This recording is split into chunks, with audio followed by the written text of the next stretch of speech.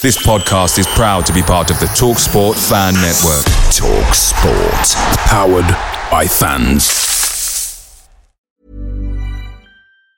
And there it is, that's as good as it gets on this stage. Nissan Townstar EV strikes again. It's an unstoppable van, unstoppable.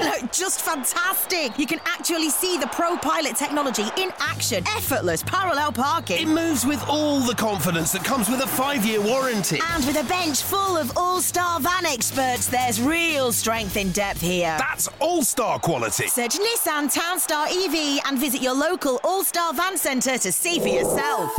Terms and conditions apply. 5 years or 100,000 miles, whichever comes first. ProPilot is an advanced driver assist technology. Driver's responsibility to stay alert, drive safely, and control vehicle at all times. The TalkSport Fan Network is proudly supported by McDelivery, bringing you the food you love. McDelivery brings a top-tier lineup of food right to your door. No matter the result, you'll always be winning with McDelivery. So the only thing left to say is, you in? Order now on the McDonald's app. You can also get reward points delivered too, so that ordering today means some tasty rewards for tomorrow. Only via app at participating restaurants, 18 plus, rewards registration required, points only on menu items, delivery fee and terms apply. See mcdonalds.com. Hello, right, you're just about to hear the podcast from our first studio show. Which I'm about to edit together because there were some technical issues which caused us to have about 3 different recordings.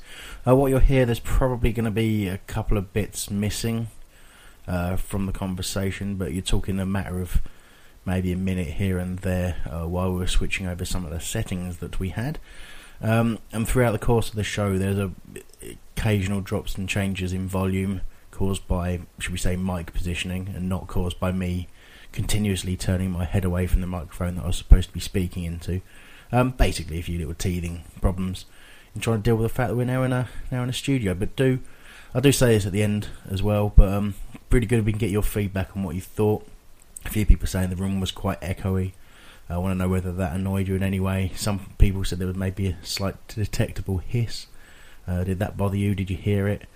Just if you go to holradio.net /contact, drop us a little note on there, let us know what you thought. And we're back doing these probably every week from a studio in late November, so we're back to the normal setup for the next few shows, so everything will be back to normal. But we're thinking it'll improve sort of flow of conversation, and it was quite good being able to see the expressions on some of the lads' faces when each other were speaking and things like that. So we think it's going to add an awful lot to the show, but we need your feedback to really know what works and what doesn't. So anyway, I hope you really enjoy the show, and yeah, join us next Sunday. Well, I say next Sunday. Game's on Monday against Sunderland. We'll figure something out and let you know. Cheers, bye. Previously on Homestyle Radio. Doug has called me fat, basically, in not so many words. And we were talking about wide men. Thanks, Doug. He's right. He is right. He is correct. Well done, Doug. Although, because of illness, because I wasn't actually at the game, I had to watch it online. I lost £4 in a day through that money out illness. of your pocket, laying on your bed with your trousers on. What a lovely image for the listeners. For all our contact information and to send us an email, visit holradio.net/contact. Good evening and welcome to Homestyle Radio, live from Airport House, Croydon, for the very first time. My name is Chris Hambling and I'm your host tonight to review an interesting week for the Eagles. Helping me do so today, and I can see the actual faces of Joe Holyoke. Hello. Hello. Nick Gillard. Good evening. Bit drunk today, aren't you, Nick? And Albert Curley. Good evening. We were due to have Patrick live from New York, but Patrick's busy. Ebola scare. What? There's an Ebola scare in New York, isn't there? So. I can't confirm or deny that rumour. We'll begin the show by giving our views on the rumours for the US takeover bid by Josh Harris, who has a personal wealth of $2.1 billion, which is quite a lot. We'll then be giving our in-depth analysis of another controversially refereed match that saw Palace surrender a 2-goal half-time lead at the Hawthorns against Alan Irvine's West Brom. Get in touch with your views on the show tonight via Twitter at HOL Radio. Facebook is facebook.com/HOL Radio. Go to holradio.net/contact to email us. or the homesdale.net chat room, which is holradio.net/chat. I think Nick's looking after that, so good luck with that. But first up, it's news in brief. All the latest news from around Selhurst Park. This is News in Brief. Having won 4 of their previous 5 under-21 Professional Development League 2 games, Palace were brought back down to earth after being beaten at Nottingham Forest. Goals either side of half-time for the hosts clinched all 3 points and saw the Eagles slip to 5th position in the table, but still only 2 points away from a playoff place. Eagles development defender Michael Chambers has joined Welling United on a 1-month loan deal. The 20-year-old was signed from Gully Jamlet, is an under-18 player, and after a season at that level has gone on to become a regular for Gary Isdet's under-21 side, playing 12 times last season and making a further 6 appearances this season. In other news, Mark Clattenburg is a massive... News in Brief. Get in touch with the show. All of our contact details can be found at holradio.net/contact. As you can see, there's some strong opinions already from Mr. Holyoke on the conduct of the referee. It's all a bit weird. We're all sitting in this room looking at each other. We've just enjoyed a lovely pizza together. I'm not sure about it. Nice. Well, normally I'm in my pants, there's a... Yeah. And now I'm sitting here With not nothing, in my pants. Yes, with nothing at all. No. It's just inappropriate. I thought that was the dress code. Security haven't been too happy about it. But anyway, it's a new start for us. It's a studio. You'll be able to hear things like Joe Holyoke talking over me when I try and speak, and then shaking his head like he's done nothing wrong. And then, but we're all sitting there as usual. We're going to go through what are we talking about first? The potential takeover, gents. The basic outline of the story is that Bloomberg a couple of days ago, obviously reputable news source, leaked the story, and the story is that Joshua Harris, who owns the Philadelphia 76ers and in hockey, the New Jersey Devils, and he's a person who has, as I mentioned in News in Brief, a personal wealth of $2.1 billion. It's an awful lot of money. But obviously, there's been quite a strong reaction on the message boards, and we'll try and give our reaction. We talked to Patrick before, he was originally going to be on the show, and he just gave us a bit of information on this, so I'll start with that. He says Josh Harris is a 49-year-old billionaire, co-founder of Apollo Management and an alternative investment firm, $2.5 billion net worth, co-owner of NBA Philadelphia 76ers and NHL New Jersey Devils. And he says, I like to buy great franchises that are undervalued. Are Palace a franchise? Are we undervalued? Would we ever want to talk about ourselves in that way? I don't know. He's apparently a very smart businessman. University of Pennsylvania and Harvard Business School graduate, believes in using analytics and sports science to improve the performance of his sports teams. His modus operandi, thanks for that, Patrick, is to use the management that is currently at the team, if he feels it's working and not worth changing. So there you go. Awful lot there, gents. My questions are these. I'm going to ask you, Albert, because you're opposite me. You're right there. What would he get out of investing in Palace? It's a good question. With foreign investors, the big American owners were obviously the first ones with the Glazers, and it's been well reported that they seem to do quite well out of owning Man United, and it keeps talking about how much they're taking out of the club. What he would get out of Crystal Palace, I'm not sure, because I don't think we've got a great deal of money. So it's a weird one, really. I guess if he's keen on sports teams, the Barclays Premier League, for want of a better term, is the place to be if you're a foreign investor looking to, recruit a new plaything. So I guess that's what he gets out of it. I suppose that's the word, isn't it? The word plaything is what people are most worried about. Jill? Well, he gets a rickety old ground, so we've got no pretences. I'm just interested, if he did buy us, next year we'd be billionaires. And the gap between Brighton and Charlton and us will be non-reversible. But it's all very worrying but exciting at the same time. Yeah, there's sort of two sides of the coin, I guess. There's the side that makes you a competitor, potentially. Obviously, there's no guarantees, as certainly if you think about the last US owner to invest in the Premier League was Khan, wasn't it? Shahid Khan? Shere Khan, the tiger from the Jungle Book. You know, it was never going to work, was it? A cartoon tiger purchasing? No, he didn't even get the bare necessities right. Right, good night. I'm only around on a Sunday. But okay, obviously, you know, Fulham didn't actually spend that much money anyway, but still got relegated despite the change in ownership. And you know, they've not really invested when they've gone down. So he's obviously, you know, he is just sort of... They did spend 11 million on Ross McCormick. That's true, yeah. That's too little too late, really, isn't it? Yeah. It does seem that they're doing something right now. I mean, they've turned the corner, I think. Yeah. They're too good not to, really. That team, they took virtually the same team down. They've not lost many. It was I mean, Kit Simon's obviously taken over there and doing a very good job. But it's just weird, isn't it? I mean, obviously, it's almost as if he went and did his own thing when he took over. It went wrong, and now he's probably having to listen to a few people who know a bit about it. I think those are the sort of worries that people legitimately have. Nick, a lot of people saying that, I think it's the word he's talking about, it. You know, it's being talked about as an investment.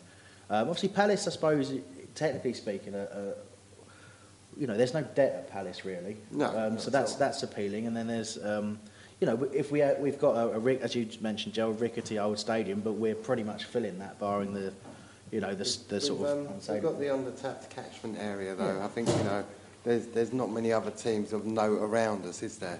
So you look at how many potential fans we could have, and I was reading something that I know John the Programme Seller was pushing on his Facebook page, where it actually sounded like a sponsor's. The guy had actually sponsored this bloke to say all these nice things about what a great chairman he was for these different sports clubs, and really put the focus on it being about the locals. There's somebody in the loft walking around, I think. Yeah, I'm not sure how much of that's being picked up, but that's the other thing. We've got incessant producers walking around and moving stuff. My mic's been moved. Tom's just moved Nick's mic. It's just one thing after another. I'm not sure about this, guys. But anyway, I mean, you make all the dancing girls are really distracting. Yeah. In fact, Northern Ireland Eagle in the chat room, wholeradio.net/chat, has said about the catchment area as well, saying we are undervalued because of it. It's a good point, but that is the appeal, isn't it? That's what. I suppose when I ask the question, what's he going to get out of investing in Palace, that's what it would be. But he's going to want a return, isn't he, on his money? He's a businessman, Joe. Well, he'll get a return because straight away, if he invests, there's no debt. That's the thing. That's the advantage. Everyone else that comes into football has to take on debt and then dish money out. You won't have to do that, and the club's on a complete. Sure footing in every way, thanks to the co-chairman we've got now. But I just want to go to that catchment area. I remember when I lived in Addington 30 odd years ago, and it said that the catchment area for Palace then, included out there, was 1 million. We had the perspective 1 million fans a game, which is, you know, there's like 200,000 people at Addington alone. So if we could invest heavily where we could get players that would be attractive, play attractive football and make us a Premier League side to stay in the Premier League, then I think we could nick all these kids that are turning into Chelsea and Man United and Liverpool fans. Well, maybe not Liverpool fans, but certainly Chelsea and City fans. We can nick those kids back, and they're our future. You've already seen it, haven't you, with with being in the Premier League. There's already an awful lot more Palace shirts about, and I think even in sort of overseas markets, you sort of, like Twitter's just a really good example of that. You know, even on the Homestar Radio account, you get people following, and you know, whenever someone follows, you think, who are they? Click on them, and you know, there's people who have just got an interest in football from overseas, and suddenly they want to hear about Palace, and they want to. They might be listening tonight. I reckon some of them probably are. I think in terms of one thing that I'd keep reading, and you can call it xenophobia, or you could call it the potential that people have actually looked at the success rate of the US investors, and are actually saying, well, you know, they're not really successful in English football. There's a lot of people who are just saying that they don't want an American investor. I mean, foreign ownership is a bit of a problem anyway. Well, I think the Glaziers did all right out of Man United. Well, personally, they did, yeah. Well, that's what I'm saying. Yeah. But that's, if all you're after is personal gain, then we surely aren't we're definitely not a viable option for a billionaire coming in. like the four. One of the key sort of, I'm just moving away from my microphone. One of the major things that sort of gets me really is that it's really distracting having someone leaning over your shoulder, isn't it? Depends on what they're doing. Well, yeah, I'm not quite sure quite yet, but yeah, I just look. We've got a situation where whatever it is, if it's going to happen, which currently the only story that's come out that's got any kind of a reference to Palace commenting in any way, is that they're saying that it's not true. Yeah, but we've heard it. We've heard it before. We had Puff Daddy and Gaddafi, and more chance of getting taken over by Gaddafi Duck. But I just until someone literally comes up with a prospective owner who wants to go public, then I think we just have to take it as just as hearsay. No one's going to confirm it, even if it is in talks, are they? Really, there's going to be confidence. The value, no one bought it for, but potentially much more. So I add all that up, but then you've only got to talk about revenue over a year. But about 100 million quid. Then there you go. Okay, Albert.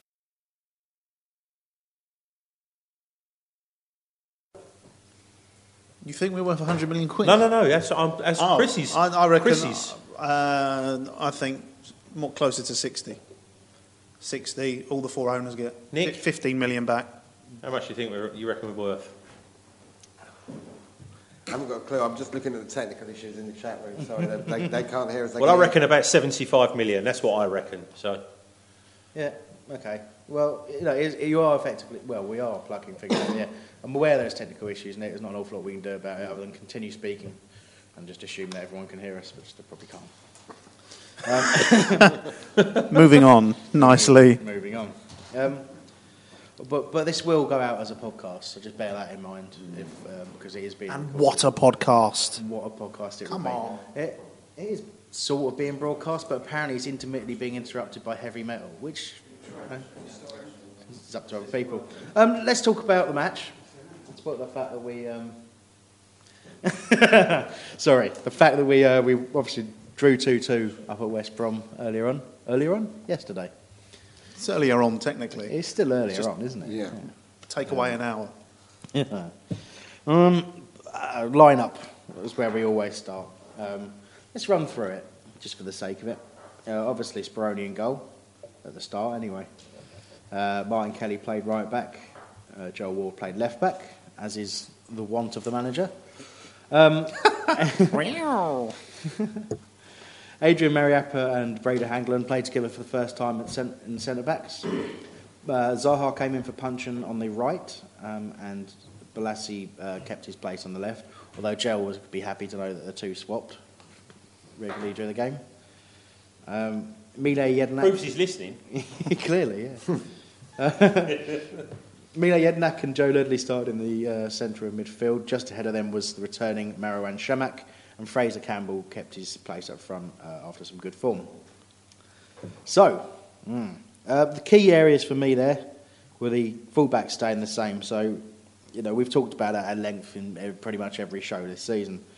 So I'm going to go straight in talking about replacing Damien Delaney with Adrian Mariappa and Hangeland staying in. Personally, I was surprised to see it. I thought Kelly would move across. But having seen Berahino tear up the league and really struggle at times against Palace, I think it was probably a good shout having Mariappa in there with a bit of pace. Any views on that, Joe?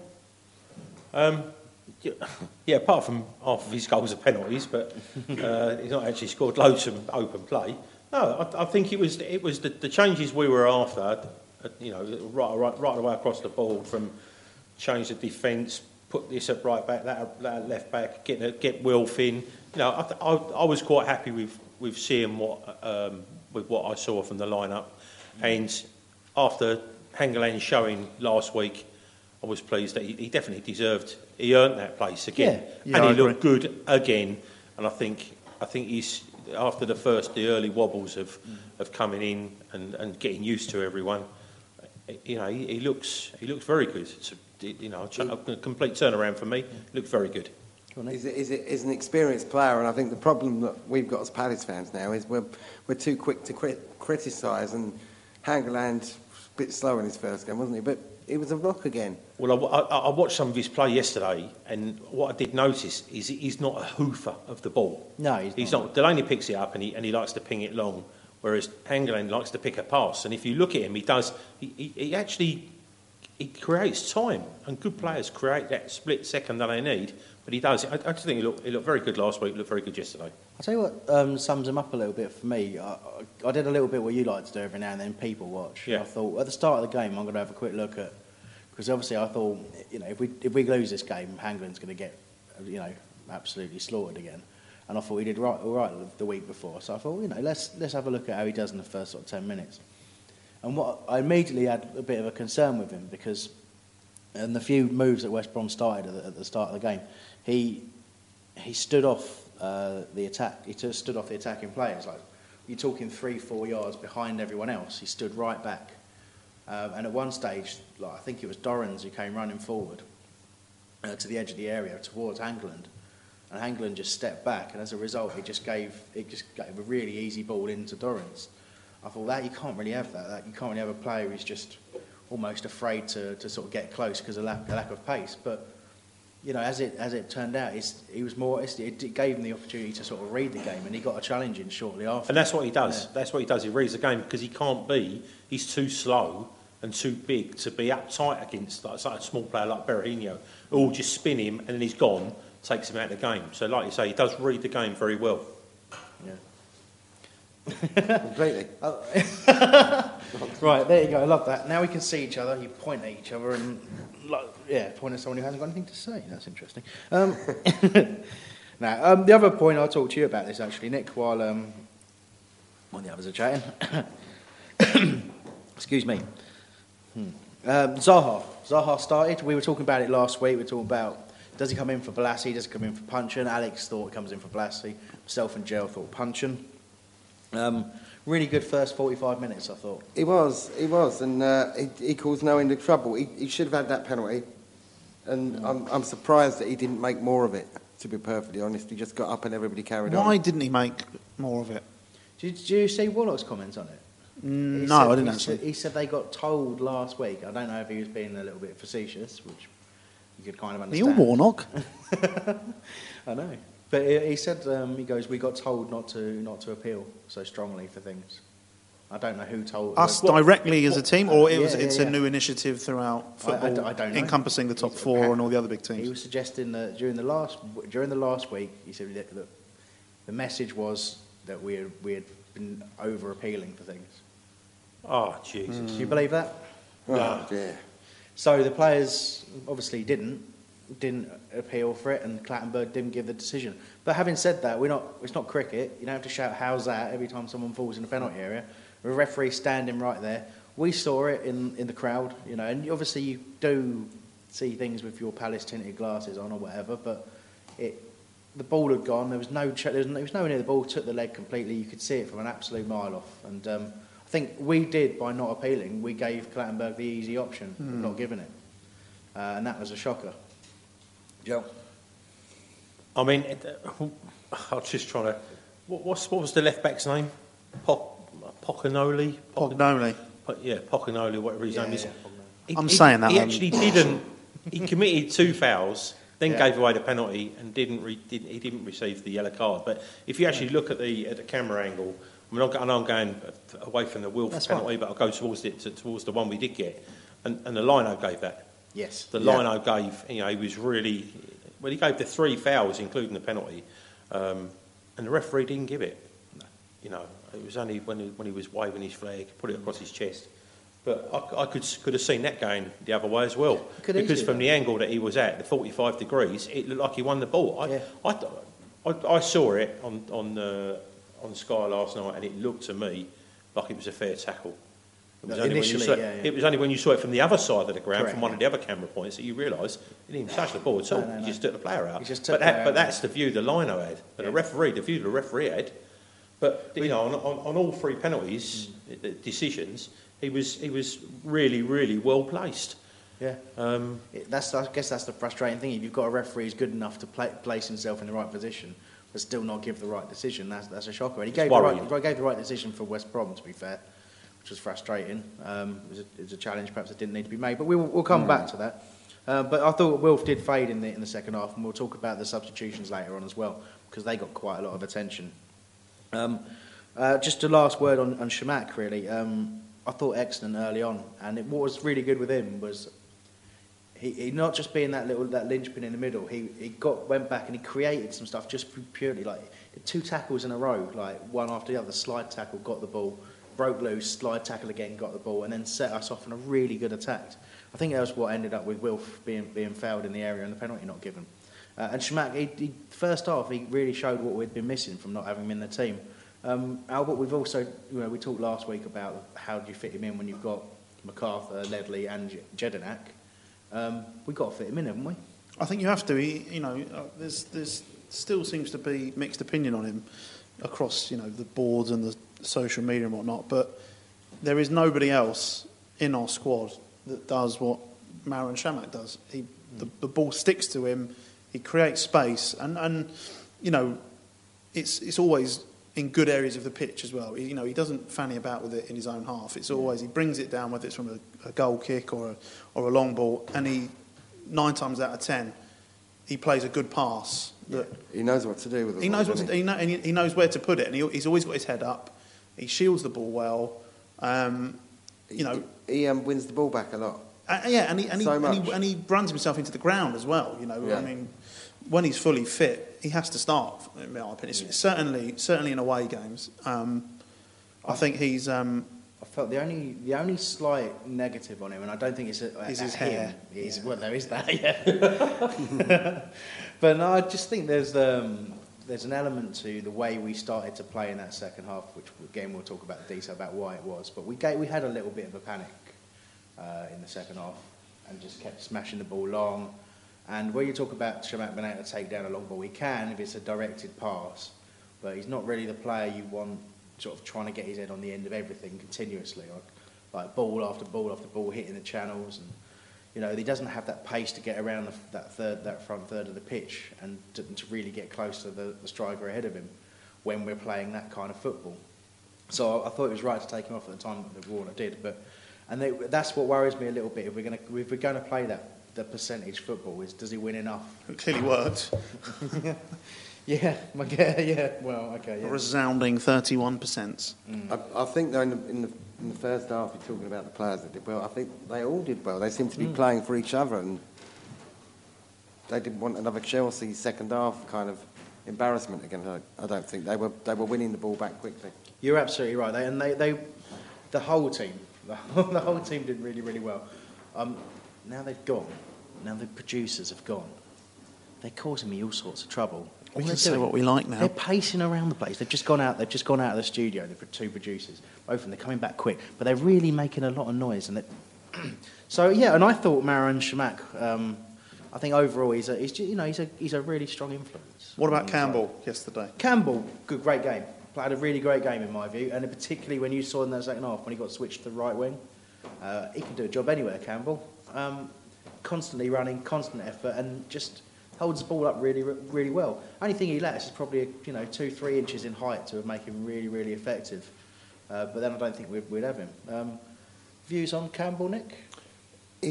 I'm liking him more every week. Every week he's running a lot more like Cameron Jerome was, and seeming to get the ball and hold up the ball.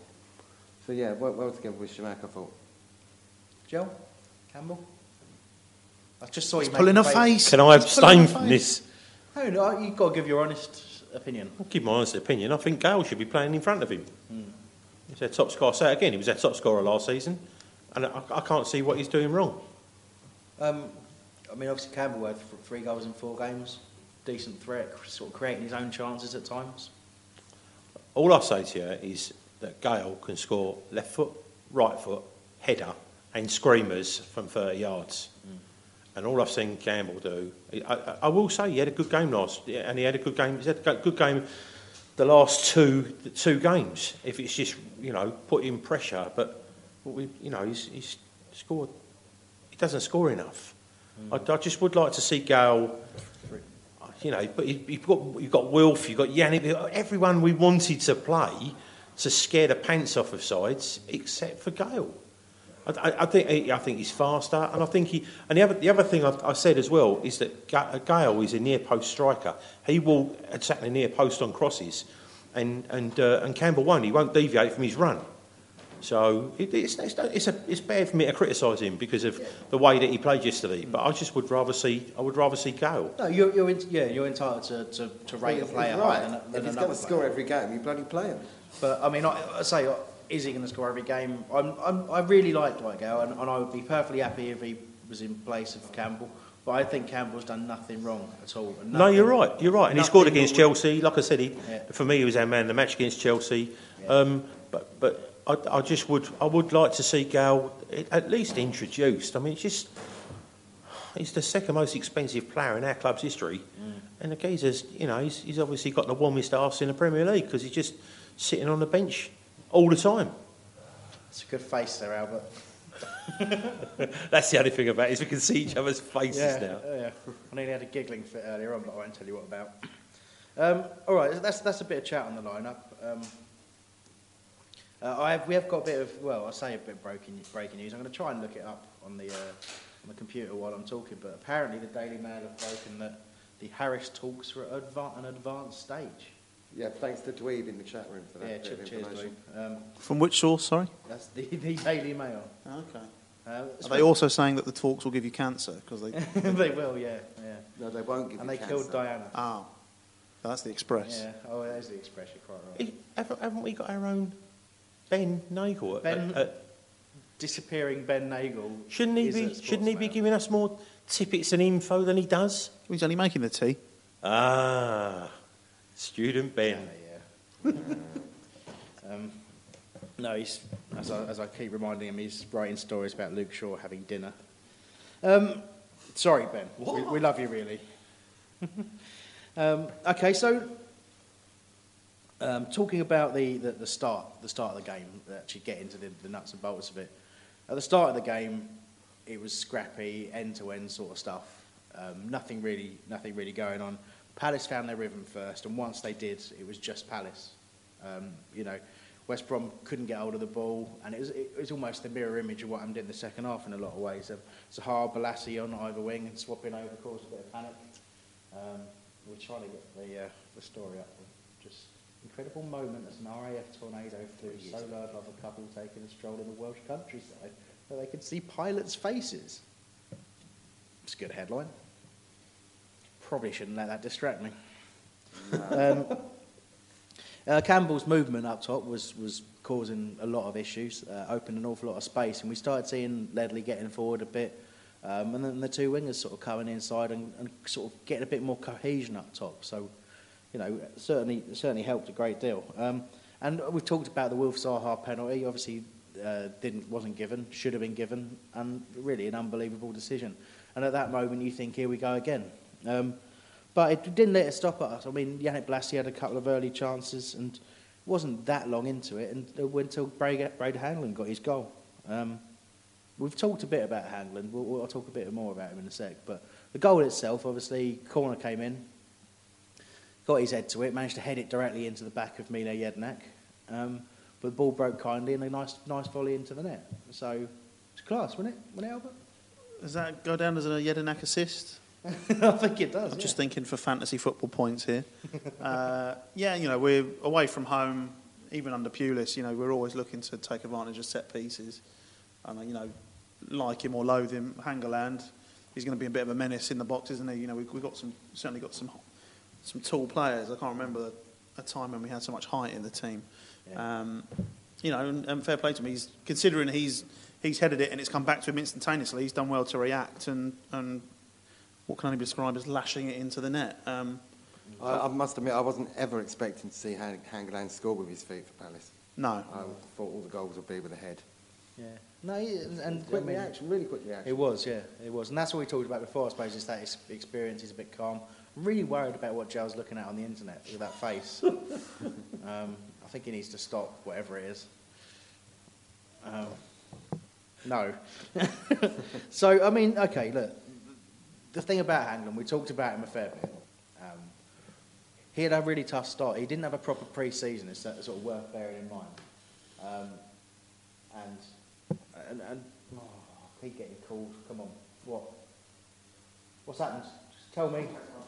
Just tell me now. Just make me work some listeners' thoughts. Oh, okay, we have got some listeners' thoughts, but I can't read it from that screen. My eyes don't work. Well, I will come to you in a sec, listeners, don't worry. I'm going to try and get Gerald to talk to me a little bit more about Hangland. Do you think that it's a fair point that his struggles at the start were probably more to do with a lack of match sharpness? Hangland? Let's say he had no pre-season because he'd been kicked out of Fulham because of Felix Magath's insane regime. Yeah, cheesy regime. The cheesy regime. Yeah, but what was it? It was Hangland, wasn't it? It was Hangland, yeah. But the cheese. He was going to cheese on the leg. Do you hear about that? The cure the thigh injury with some Grand cheese. Fromage, I don't know. Yeah. No, look, he's a professional. He's a professional sportsman, and you would think at his age that he wouldn't have been sitting around. He'd have been on an exercise bike. He would have been. He would have been doing some form of exercise. So it's not like he came into it unfit. And to be honest with you, even with no pre-season, he's not turned up like KG. You know, he's turned up so he can play football. It's just taken a little while to get used to everything. He's playing in a library all year, and then all of a sudden he's playing in a little creaky stadium that's full of noise, and we're not, we haven't got plastic fans in the ground that are going to sit there and, people will berate you if you're not very good. Or I think he's probably confused because he's looking for the neutral section. Yeah. Can't see one of those at Selhurst. But no, I just think he's, we can see. And there it is, that's as good as it gets on this stage. Nissan Townstar EV strikes again. It's an unstoppable van, unstoppable. Look, just fantastic. You can actually see the ProPilot technology in action. Effortless parallel parking. It moves with all the confidence that comes with a 5-year warranty. And with a bench full of all-star van experts, there's real strength in depth here. That's all-star quality. Search Nissan Townstar EV and visit your local all-star van centre to see for yourself. Terms and conditions apply. 5 years or 100,000 miles, whichever comes first. ProPilot is an advanced driver assist technology. Driver's responsibility to stay alert, drive safely, and control vehicle at all times. Away days are great, but there's nothing quite like playing at home. The same goes for McDonald's. Maximise your home ground advantage with McDelivery. You in? Order now on the McDonald's app. At participating restaurants, 18 plus, serving times, delivery fee and terms apply. See mcdonalds.com. Now, why we bought him, he definitely adds stability. He just reminds me of a player that you won't remember him, Mark, for you kids, but a guy called Mark Wright, who used to play for Liverpool, and he used to pick the ball up. Always used to have loads and loads of time and be able to take 4 or 5 steps forwards. And he did that. He did that a couple of times yesterday, and I just like the calming influence of instead of us just whacking it and panicking. Like we have been, it's nice if we have another couple of players like that, and we really will be, mid-table. I've done some criticism from Gareth Jones about our echoing voices. That'd be the size of the room, Gareth. Yeah. We'll try and do better. Yeah, I think if we all put a massive blanket over ourselves, right, that'll work, won't it? Just wait till they hear the show from the Albert Hall. That will be echoing. Yeah. Trying to work out what the tweet was that people are actually replying to. For a lot of these things, maybe someone will tell me at some point. Producers, but yeah, I mean, I just picked up one that said what someone's talking about. Can we get some love for Hangland? I think coincidentally we've just done that. That's Kevin Gunner. He got in touch there, and Grant Gillard, your brother Nick, has also said that Hangland was absolutely outstanding yesterday. Marco Traversi said that Ledley was superb for us, and Clattenburg was superb for West Brom. That's made me giggle a bit. So, performers of the week, that's what we're talking about. Brilliant. Cheers, lads. Okay, that makes much more sense now. Ledley and Kelly, Crystal Palace GIFs, picking that one up. Superb yesterday. Daly was saying that we missed Cameron Jerome, who would have put West Brom under much more pressure in the second half. Who said that? Someone called Daly. Thompson. D. Lama Boy. Okay. I think they've got a point. He said reference Gale does not work anywhere near as hard as Campbell. Joel, right of reply? I'll have to reply to that. It's ridiculous that he wants to bring Cameron Jerome back. That was someone else. No, it was the same person. Oh, it was the same person. Could use in the same tone there. I think there is an argument to say we miss Cameron Jerome. Do you? I actually, I agree. Argue away then. All right. You want to fight? Do you not think he... No, we do. I think he, again, you know, it's a very specific role to play out in a team that doesn't warrant a load of glory. But you know, you think of how many miles must Cameron Jerome have run for us last season, and it was vital. It was, you know, he's not Forrest Gump, is he? I mean, just. You know, you have to work hard. You have to work hard. Everyone should be running about. Yeah, but that's the point. Not everybody does. Well, then Shamak's not going. You know, Shamak closes down when it suits him. But you know, Cameron Jerome would chase a ball that's clearly going out of play into the corners. You know, just to keep the momentum up and put people under pressure.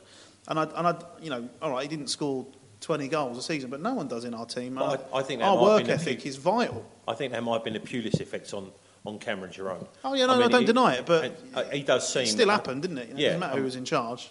But just being, you know, with Pulis being as vocal and barking his orders at specific players instead of a whistle and a you know, half a call of someone's first name. You can hear him the whole game over the crowd. I don't think Warnock's like that. He likes to just.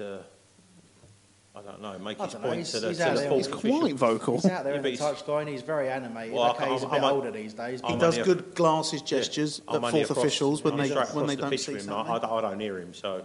But I could hear Pulis last year. But anyway, it's by the by. Horses for courses. You know, Cameron Jerome didn't bring his goals to us. Look, that's the thing. Cameron, we all talked about it last season, let's be honest, and we all talked about the job that Cameron Jerome did, and everyone said pretty much the same thing, didn't they? That he does a really good job running the channels. He's a good, strong physical presence up there. Calvin Andrew did that. No, I can't really. Did he? Did he? No, he didn't. He might have done it once. He didn't. He ran around. They just run around. You can get players that run around. But anyway, look, let's not. You can't look. London Eagle has just said in the chat room exactly the same thing as Gel. Just a moment before Gel said it about Calvin Andrew. Yes, Cameron Jerome's Marmite in the chat room. He might well be. Look, whatever the situation, we'll come back to the chat room. But Campbell's going to be Marmite as well. The point I was going to make is that no one would claim that Cameron Jerome scored enough goals for Palace, would they? So, and everyone said what we want for next season, our upgrade to improve us from 11th. You know, and we all thought Tony Pulis would be in charge. We all thought lots of different things. Everyone said we need to upgrade Cameron Jerome with a striker who could score goals. So no one was fussed when he left. But when we didn't get one in, you know, we didn't have to get one in. We've already got one. But one who doesn't do the donkey work. But you can't. That's required in the system. But he's an off-the-shoulder striker. It's completely different. So we've got to change the system for him. Well, we don't have to, do we? What we have to do is make our forward players, the ones that are sitting behind the striker, more aware of trying to lay our strikers in. Who's sitting behind our striker? You've got Shamak, who's played, just come back into the side. But other than that... Well, he's fit to come back into the side, which means he's fit enough to do whatever to lay knock-ons. So we then go back to Ledley, Jedinak and MacArthur when they're all fit. Who do you drop there? I don't know. Look, I don't. Who do I drop? Yeah. I told you last week who I dropped. You said Jedinak last week. I would drop him. We're going to get a little bit bogged down in this. Can't drop him. Sorry, did you have any more to add on the chat room? You said just like... No, it was just, they said... Marmite. We need to speak into our mics so they can hear us. Sorry, boys in the chat room. We're learning. Well, yeah. I'd like to know who specifically needs to speak into their mic so I can shout at them or look at them in an angry way. But anyway. Hambo, according to the chat room. Lies, all of it. Could you say that into the microphone, please? Lies. Anyway, West Brom couldn't really get back into the game after we went 1-0 up. Not at all. Played some really nice football as well, which was pleasing. But, I suppose ball retention is one of the things we've been bothered about of late. And if you look at the stats from the game, 31% overall. But I would say if you stopped it at the second half, I don't know what the first half stats were, but I would say we had an awful lot of the ball towards the end of that first half. looked pretty sort of dominant. It was nice to see, wasn't it, Albert? It was looking like a strong, confident Palace performance. Yeah, you know, we're not famous for keeping the ball, so when it does happen, it's a bit of a treat, in all honesty. You know, cruising toward West Brom probably just wanted to get to half time, so which is why we probably found ourselves stroking the ball around quite nicely. Yeah, you know, any game where you go in 2-0 up at half time, you're hoping that you come out and then you know, I hate to use the cliche, but the third goal is vital. But you know, you hope you come out and you either keep the ball enough to withhold any pressure, or you carry on as you've done in the first half, nick a third, and hopefully it's game over. Unfortunately, and it was circumstances out of our control. That obviously wasn't the case, and I guess we're going to talk about that now. Yeah, we are. I mean, obviously, one of the things to point out that we haven't actually mentioned. Apparently, according to the Daily Mail, 1 week till completion of the Josh Harris deal. We'll try and get some full details on that before we end the show. We'll try and get him on the phone. Yeah, try and get on the phone. That has a time difference. Speaking into the mic, you're like a tribute to the tweet for Whispering Bob Harris. Whispering Bob Harris. Coming up next is... Which one of us is Rolf Harris? Right. I'm going to not ask you for any more information from the chat room for a while, so they've behaved themselves. Thank you, John, the programme seller. Yeah. Anyway, look. Programme ruiner. Obviously, we mentioned the second penalty earlier on. So we won't dwell too much on it. Obviously, Yannick Bolasie sort of ran through in the area, and you're right, it was Pognacoli, him. Number 15. Number 15, who'd already made two awful challenges and slid in sort of to try to get sort of basically hook his leg round Bolasie. Just ended up with Bolasie sitting on his leg, really. Clear penalty when you look back at it. Like you say, from a different angle, it looks a bit dodgy, but it was a pen. I want to talk a little bit about Mile Jedinak's penalty technique. Didn't have you noticed it? Have you noticed what he does? Hit it. He does hit it, but as he runs up, as he strikes the ball, looks away. I looked away from the mic when I did it. Looks away. Well, I thought he was just looking down at the ball like he's supposed to. No. He actually turns his head away from the ball and looks down at the floor. Stop the keeper knowing where he's putting That's it with potential his eyes. punching territory. I'm not happy with that. It seems to be working quite well so far. There was a still that came up during the game on Twitter from it, and actually that a sort of pitch side photographer had taken. As you've got the ball about a foot away after he's hit it, and his head sort of almost tucked into his armpit. Terrifying, but it's working for him, isn't it? No, I thought it was quite interesting to discuss, but obviously not everyone's noticed it. That doesn't really help the opposition keeper either, does it? No, that's obviously the reason. It's probably the thinking behind it. Yeah, I would say so. That was the hidden sort of... As opposed to the old point where you're going to put it trick. Yeah, he can't give him the eyes, can he? Yeah, he can't see one it. direction and your eyeballs going the other. Anyway, that was perfect. That was just before half-time, when in rich reward for our efforts in the first half. I didn't see them coming back at all. Oh, God, no. I was so comfortable. I had a feeling, but that's just general pessimism. I can't see. That's being a Palace fan. Well, there you go. It's experience. But what changed the game was the substitution of Sessegnon, who had had a bit of a mare and just looked ineffective. And was the only one that was booked. And was the only one that was booked, yeah. I can't even remember his booking now, but... I think it was a tug on Ledley. Yeah. That's all it was. So it's very steady on. Okay, so what changed was Sessegnon came off and Victor Anichebe came on. I didn't think... Victor and who? Victor Anichebe, yeah. Yeah, they brought two people on. That's why it worked so well. Referee.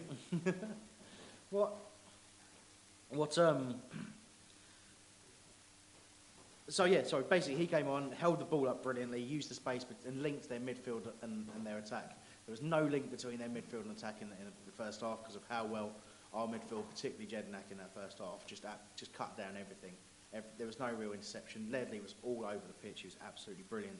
And they had to change something. And Alan Irvine said after the game that they'd seen his team had seen a side to him that they hadn't seen. He got right into him in that half-time break about just how badly that they'd played in the first half. And that change worked. And where the criticism has come, and that's what I want to talk about now, Neil Warnock was criticised for not changing anything, 2-0 up at half-time.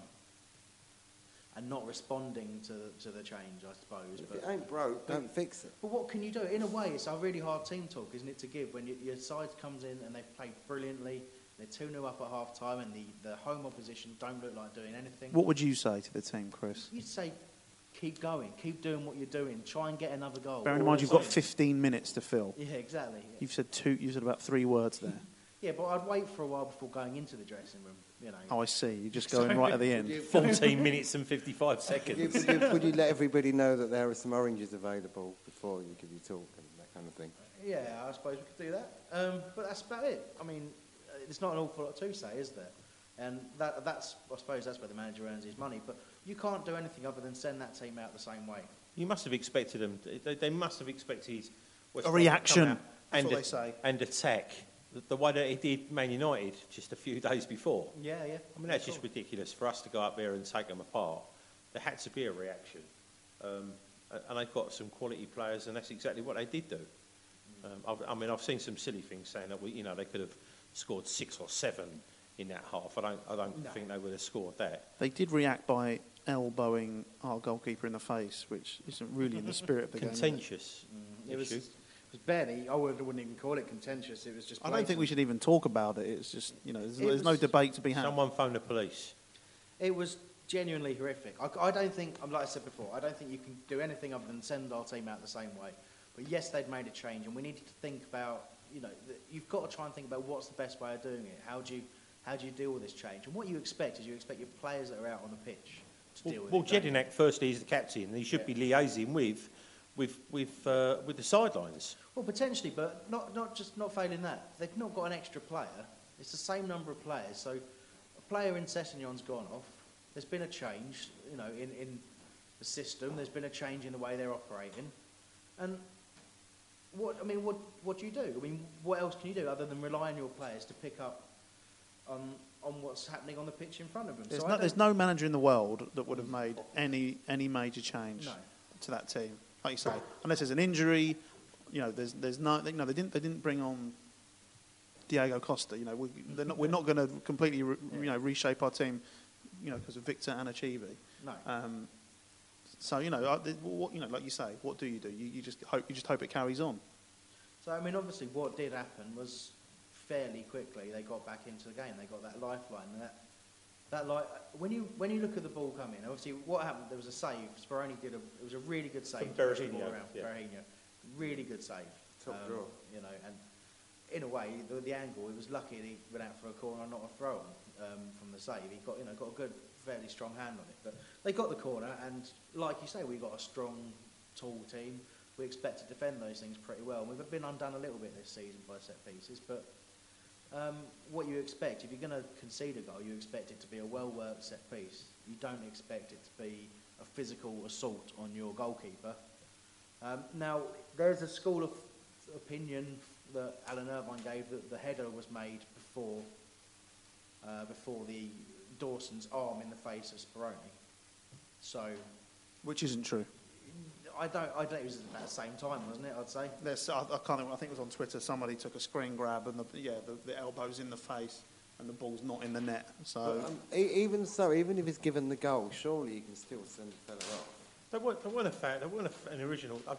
From my point of view, I don't think there was originally a foul in that same movement for the goal. I don't think it was a foul on Speroni. I think it was just a good old-fashioned centre forward getting in there where he's going to get hurt. He's going to get a punch in the face, or he's going to score a goal. But it was the Dawson side of things that we've got the hump with. Honestly, I can't see. Had it been up the other end, we'd have just gone, he beat the goalkeeper, which he did. But I'm not arguing with you with the fact that I don't personally think it's a foul. But in every other game, 99% of games, especially in the Premier League, top 4, you can't even touch a goalkeeper. No, you can't. And he had, I think it was Berahino. I can't think of the other player. It was all over him, but that's before Dawson arrives and elbows him in the face. Well, in the first half, if you have a look, they slow-moed it on Sky and showed you Berahino in the first half grabbing Jules' jersey when he went to jump for a ball and stopped him jumping. And neither the referee or the lino, and one of those linos is in line with that play. But it's so quick, Gel. It doesn't. No, it doesn't. It doesn't because it's the other way around. If a defender pulls the jersey of an attacker, it's a penalty, and I'll give you those now.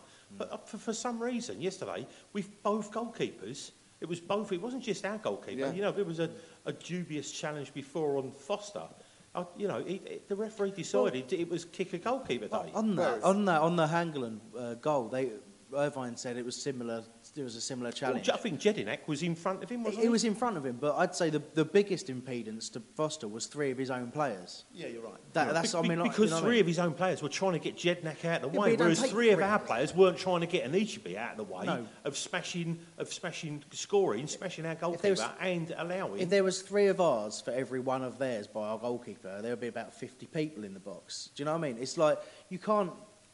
I don't think the two are comparable, and I was pretty offended by that, to be honest, as a comment from Irvine, because he's not addressed the direct, deliberate physical assault on our goalkeeper, and it is deliberate. It's deliberate, or do you think? Oh, it's deliberate. Of course, it's deliberate. He's jumped at him. He's looking at him. It's absolutely led a flying elbow. It's no. It's like the. Remember Dixie Dean was one of the best top scorers. I don't remember it. And nobody remembers that here. And most of his goals you might were like it. that. You just bundled at the goal. Listen, if you did that, the people go on about the differences between football players and rugby players. If you did that on a rugby pitch, you'd be cited. I can assure you, you'd be cited, and you'd be missing anything between 4 and 9 games for that.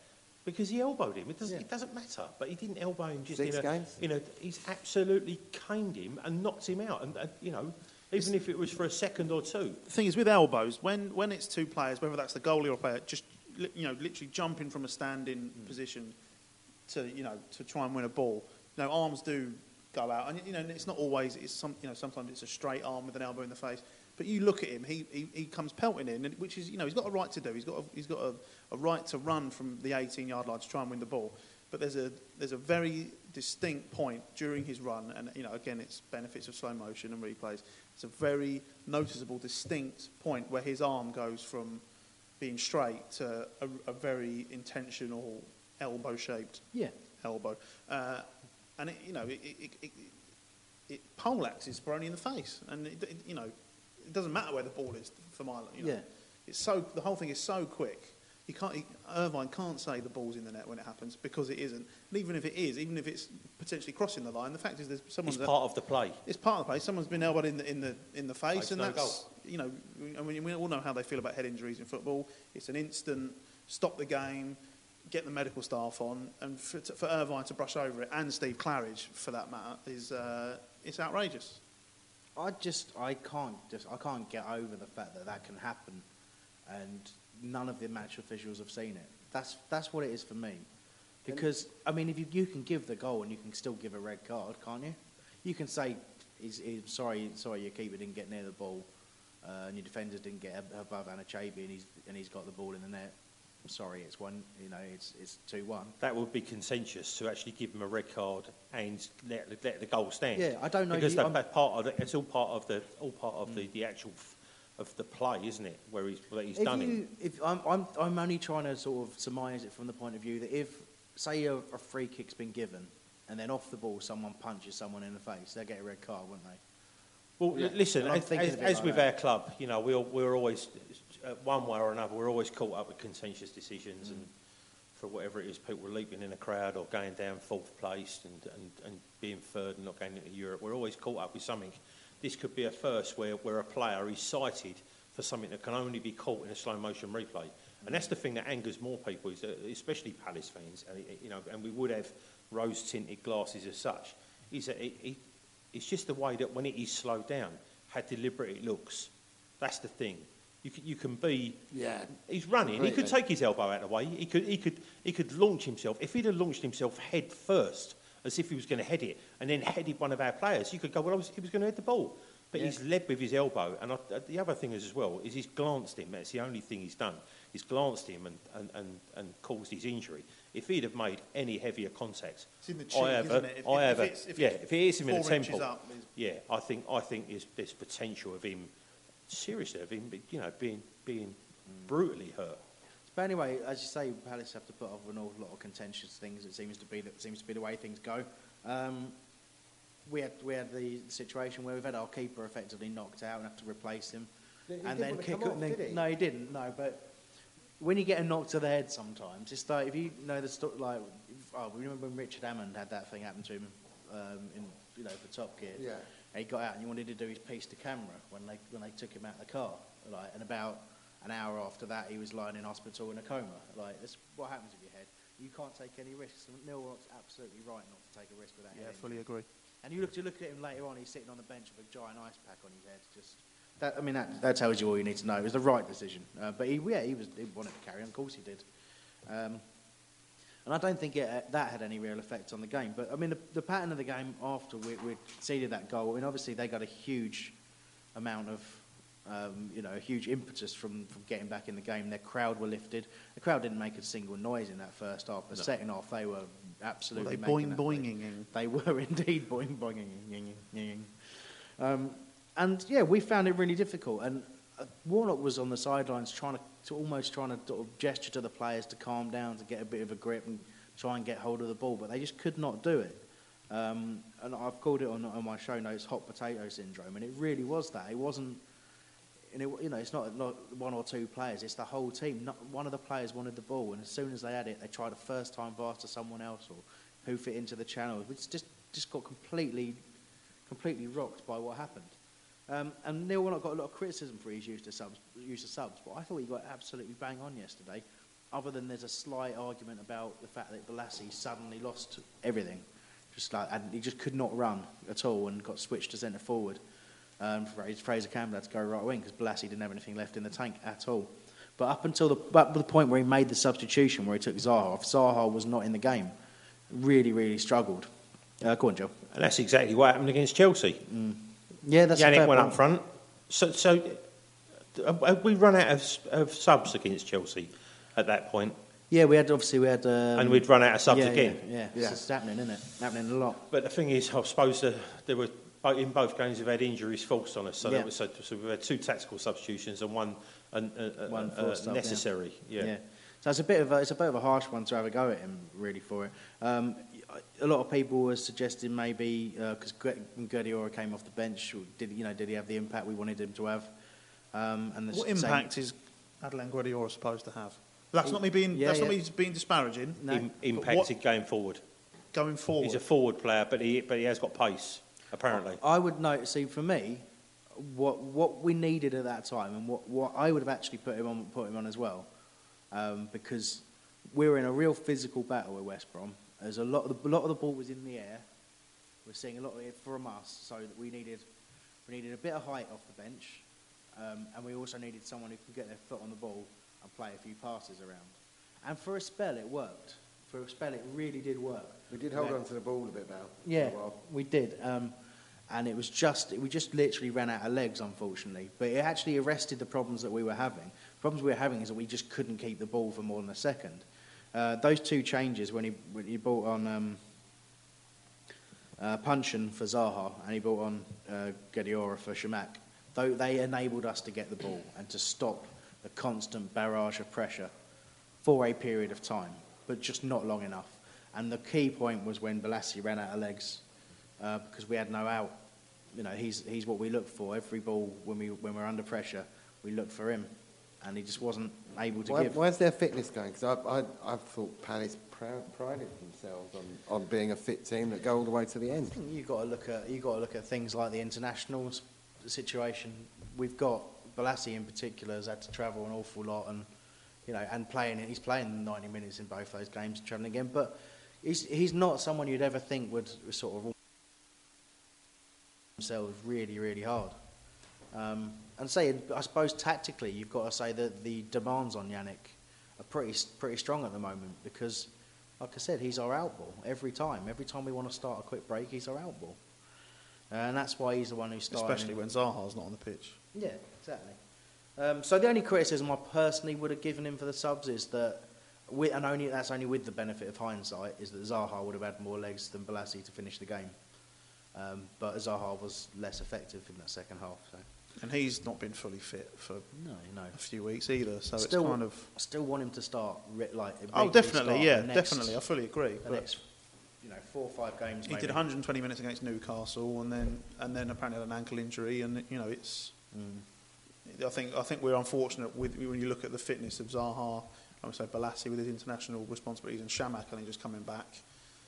There are 3 players who you expect to keep the ball in the opposition's half / final third, and when you can't have you haven't got those all fully fit, you've got to make sacrifices somewhere down the line. Yeah, and it becomes a less than ideal scenario. Yeah, definitely. Just trying to pick up on a few. We've got a couple of tweets in. A lot of people still were talking about Shamak and Campbell. Well, Media Asia has said that Shamak and Campbell up top for him still. That's the sort of what we want to see going forward. It's on the Gale debate. Richard Little talking about Campbell, said he didn't stop running yesterday, fits into our ethos. And Simon Goddard talking about the West Brom fans. Said they did only have that drum and only one rhythm. It was pretty annoying, to be fair to him. But yeah, let's say they did get behind the side towards the end. Equaliser, injury time, and when the injury time is caused by a 6 or 7 minute injury from a horrific challenge, so we're being punished twice there for inaction, aren't we? Does that not? No one seemed to say that after the game. Everyone was saying, obviously it was a rubbish challenge, but we actually ended up conceding in time allotted on because of an unpunished injury, unpunished challenge. Yeah, but the injury would still exist, wouldn't it? At the time, still would have been used. It's an interesting point, but it just made me angry. I know, quite rightly. Well, we scored in injury time against Newcastle, and it's swings and roundabouts. I suppose it is, yeah, and it was injury time. Yeah, but we didn't try and take anyone's head off against Newcastle. Yeah. I don't know. It was just for me. I can't say we deserved any better out of the second half performance. In all honesty, if you'd have asked me before the game, would you take a 2-2 draw away to West Brom? I'd have said yeah. I think, and I've always seen West Brom as a kind of barometer of how we're doing. When they were doing quite well in the Championship, I always wanted to see how Palace matched up against them, and invariably it was a 2-2 draw. I fully agree before the game, but like you say, at half time we looked like we were in control, and one goal is definitely a refereeing injustice. And as we're approaching the equaliser, there's an argument to say that the second goal.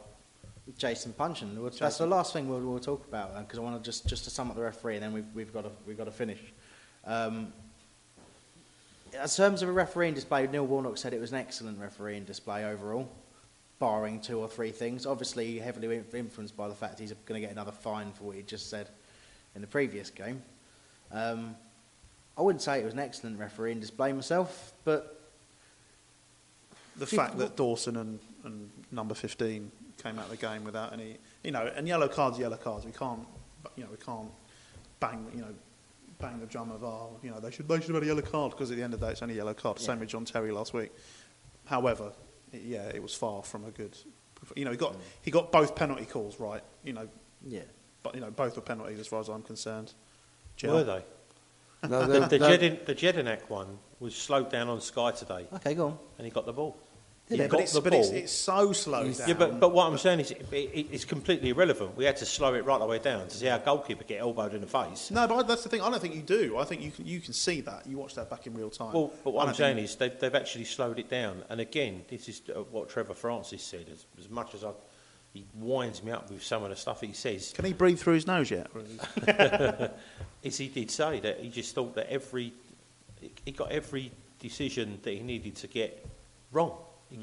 Get right, he got wrong regarding Palace. Zaha penalty. Yeah, the Zaha penalty. Got that right. The goalkeeper infringement and the one that Jedinak was supposed to have given away. Like you say, in real time, they all just look genuine. But you need to, there's multi millions at stake now. It's terrible, isn't it? Well, I'll tell you what. This is how much it affected us. Had we won 2-1 yesterday, we would have been 10th. Yeah. We drew 2-2 and we're 16th. Exactly, yeah. Well, so there we go. It means massive. too much now, doesn't it? It's massive. It means too much. 6 places. 2 games in a row where, I mean, you can say we shouldn't have got much out, shouldn't have got anything out of Chelsea anyway, but 2 games in a row, we've through no fault of our own, we've ended up, getting sort of results that you could argue we should have bettered. And certainly against West Brom, we should have won that game. I'm just going to mention something that a mate of mine, he put a thread on the Homesdale about Warnock, having a go at referees. And he said last time that he was in charge of us, he had a go at the referees, and we started to get decisions, noticeably get decisions go against us. And exactly the same thing is happening. It's just going to. I'm pretty sure it's coincidence. But I do feel we got a rough end of it last year as well.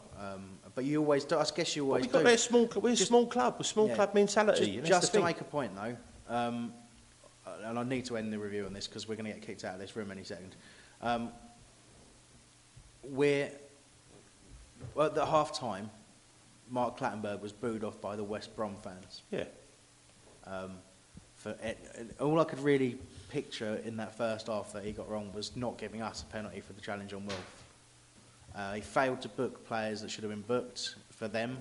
I don't think we got any benefit of any real decision. But they booed him off and said he's not fit to referee. Which is what we were singing to the referee at the Chelsea game at half time. And we sang it to Clattenburg towards full time. It's amazing how things cloud your mind. But when you get to watch them back and you get to watch what really happened, we are getting the rough end of the deal at the moment. Just to end with, I'm sure we'll be talking about referees again very, very soon. Just to end with the Daily Mail story on Josh Harris. Is that the actual words are, and it's Sammy Mockbell for Mail Online, to give him the credit, well, that American tycoon Josh Harris's proposed takeover of Crystal Palace will enter its final stages this week with a deal close to completion. News broke of Harris's interest on Friday night, and Sportsmail understands negotiation between him and current Eagles Supremo Steve Parish are now at a very advanced stage. Do you reckon he'll call in the transfer specials like Steve does? Do you want to know the fee for the club that's been agreed according to Sammy? Quick guess. $75. I'm going to say $90 million. 65 million pounds. 70 million quid. I said $75 million. I said 75 million earlier on tape. You listen. Yes. On tape? Oh. Come on, bruv. This is digital. Oh dear. Anyway, So it's $100 million. He values our club at $100 million. There you go. So let's end the show there. Thanks, chaps.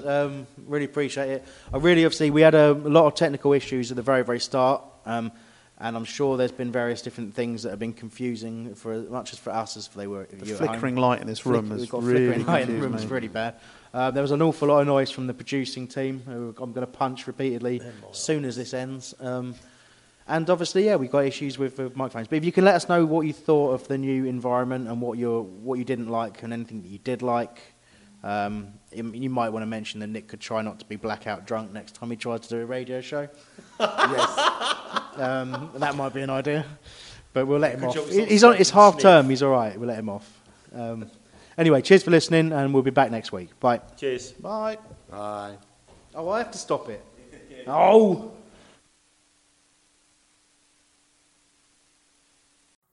It's the 90th minute. All your mates around. You've got your McNugget share boxes ready to go. Your mate's already got booked for double dipping, and you steal the last nugget, snatching all 3 points. Perfect. Order McDelivery now on the McDonald's app. You in? At participating restaurants, 18 plus, serving times, delivery fee and terms apply. See mcdonalds.com. And there it is, that's as good as it gets on this stage. Nissan Townstar EV strikes again. It's an unstoppable van, unstoppable. Look, just fantastic. You can actually see the ProPilot technology in action. Effortless parallel parking. It moves with all the confidence that comes with a 5-year warranty. And with a bench full of all-star van experts, there's real strength in depth here. That's all-star quality. Search Nissan Townstar EV and visit your local all-star van centre to see for yourself. Terms and conditions apply. 5 years or 100,000 miles, whichever comes first. ProPilot is an advanced driver assist technology. Driver's responsibility to stay alert, drive safely, and control vehicle at all times. This podcast is proud to be part of the TalkSport Fan Network. TalkSport. Powered by fans.